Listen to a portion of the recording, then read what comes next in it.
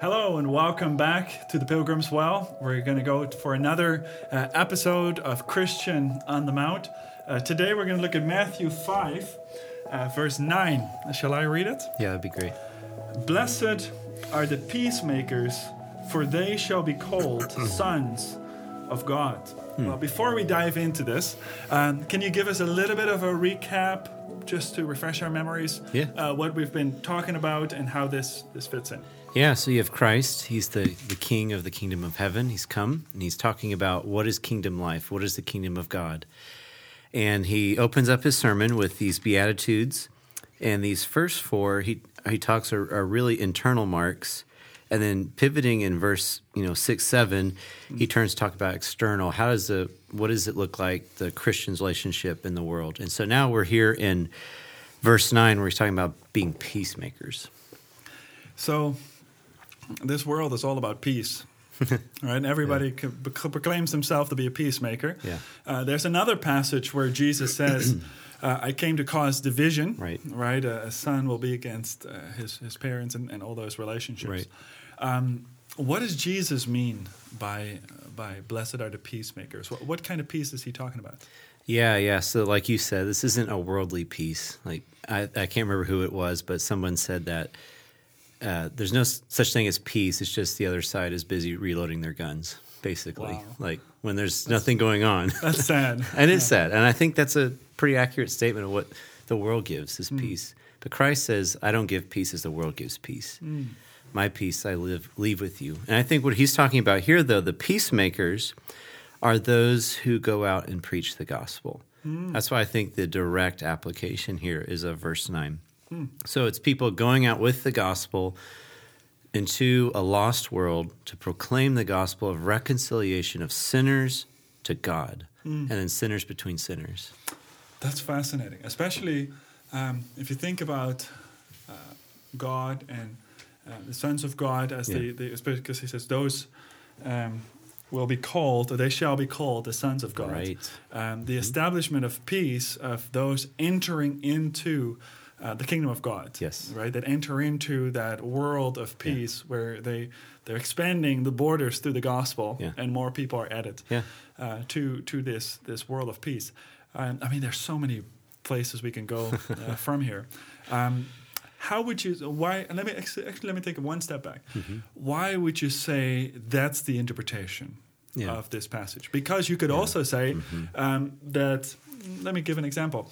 Well, Christ is a loving Christ. He's the one that is not causing divisions unnecessarily. Yeah. So to be a son of God, to be in his image, is to be a peaceful person that doesn't cause division. And then we could go off against all the denominations and all that kind of thing. So why would you take that in your interpretation? That's a good question. Going back to what you said earlier, Christ, he didn't create division for the sake of being a belligerent person. His division was created because he is truth and he is light and man is darkness, and they hate the message of light.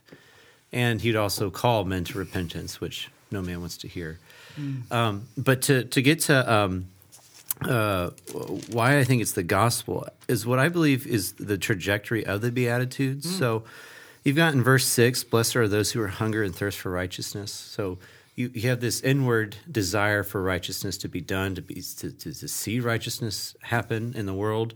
And he moves past that in verse 7. Blessed are the merciful. Well, you can only be merciful to somebody else. So there's this idea of being merciful to sinners is the way we've been mercied by God. And then we go to pure in heart. This is someone who, when they engage with the world, they keep themselves from the defilement of the flesh and things like that. So they're in the world, but they're not of the world. And then the crowning point of it in verse 9 is they go out and they preach the gospel. They make peace, just like the Son of God who came to make peace.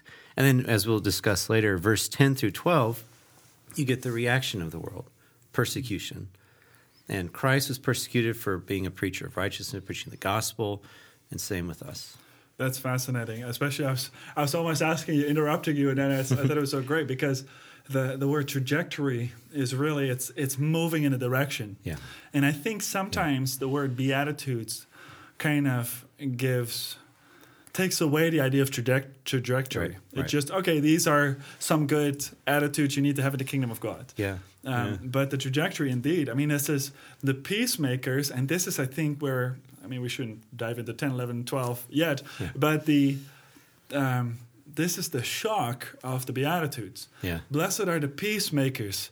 They are persecuted. Mm-hmm. Well, what? Yeah, right. I mean, you should go after the guys that seek to make war. Yeah. But the peacemakers are the ones that get the persecution. Yeah. And I think that, I think you're right. And especially with that, they're the sons of God. They belong to God's family. That's right. Do you think that Jesus has in mind also, for example, in Paul in Ephesians, when he says, well, you have the kingdom of darkness and the kingdom of light, and the peacemakers are the sons of God. Yes. They're called the sons of God because they spread the kingdom of God. They spread their fatherly rule into the world. Yeah, absolutely. So how do we become peacemakers, or how do we increase in becoming peacemakers? Yeah, foundationally, it goes back to, as we said, there's like a movement in the Beatitudes. So the first one is the poor in spirit, for theirs is the kingdom of heaven. So that's somebody who's been emptied of themselves and realize they need Christ, and they'd be filled with Christ. And that's the foundation. And then these marks come with being indwelled with the Holy Spirit. You'll mourn for sin. You'll be a meek person, and you'll hunger and thirst, and so on. So that's how we get to a true, genuine desire to go and spread the gospel.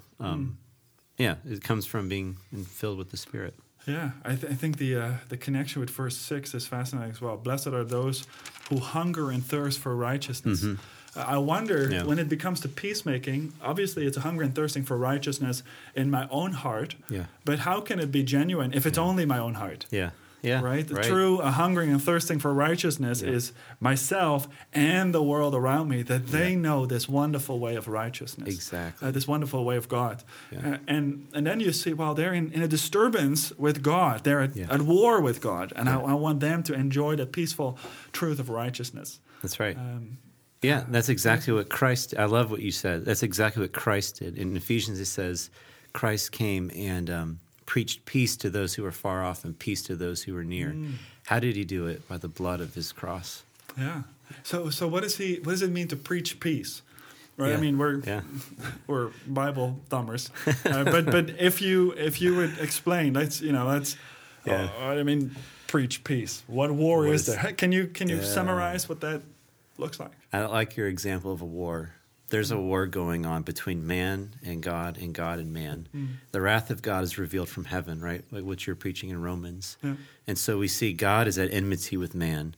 And man at the same time, though, is shaking his fist at God. Unjustly so. God justly so, because we've sinned against him. And so there's this separation between the creature and the creator. And we need peace.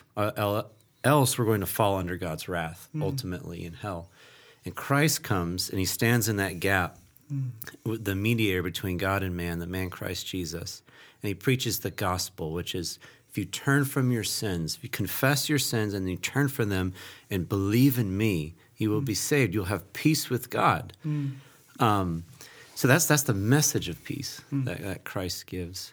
And what's amazing about that is he gets in between the enmity, and he becomes sin for us, and he takes the wrath of God that we deserve, so that we would have no condemnation, and we have peace with God through faith in Christ. So he, with Christ in the middle, he solves both our refusal of God and God's anger towards us. Exactly. Yeah, that's amazing. It reminds me, when you were talking about this, it reminds me of Paul's words that we plead, be reconciled with God. Yes. Right? It's come back to peace. Where reconciliation is really at the center, to have peace with God, to come back into that shalom relationship with God. That's right, because in the beginning, that's what we were in with Adam and Eve in the garden. There was perfect shalom there with God, and that's been lost. Well, excellent. Well, thank you so much. And I think especially if you're listening to this morning and you know the peace of God, remember that it's not only about receiving the peace of God, but also then becoming peacemakers, right? That's a verb that pushes you outside of your home and into your family, into your friends, into your colleagues, to become peacemakers, for you to be a person that pleads with others, to be reconciled to God. Well, Brandt, thank you so much. Thank you. And we'll see you next time. Thank you.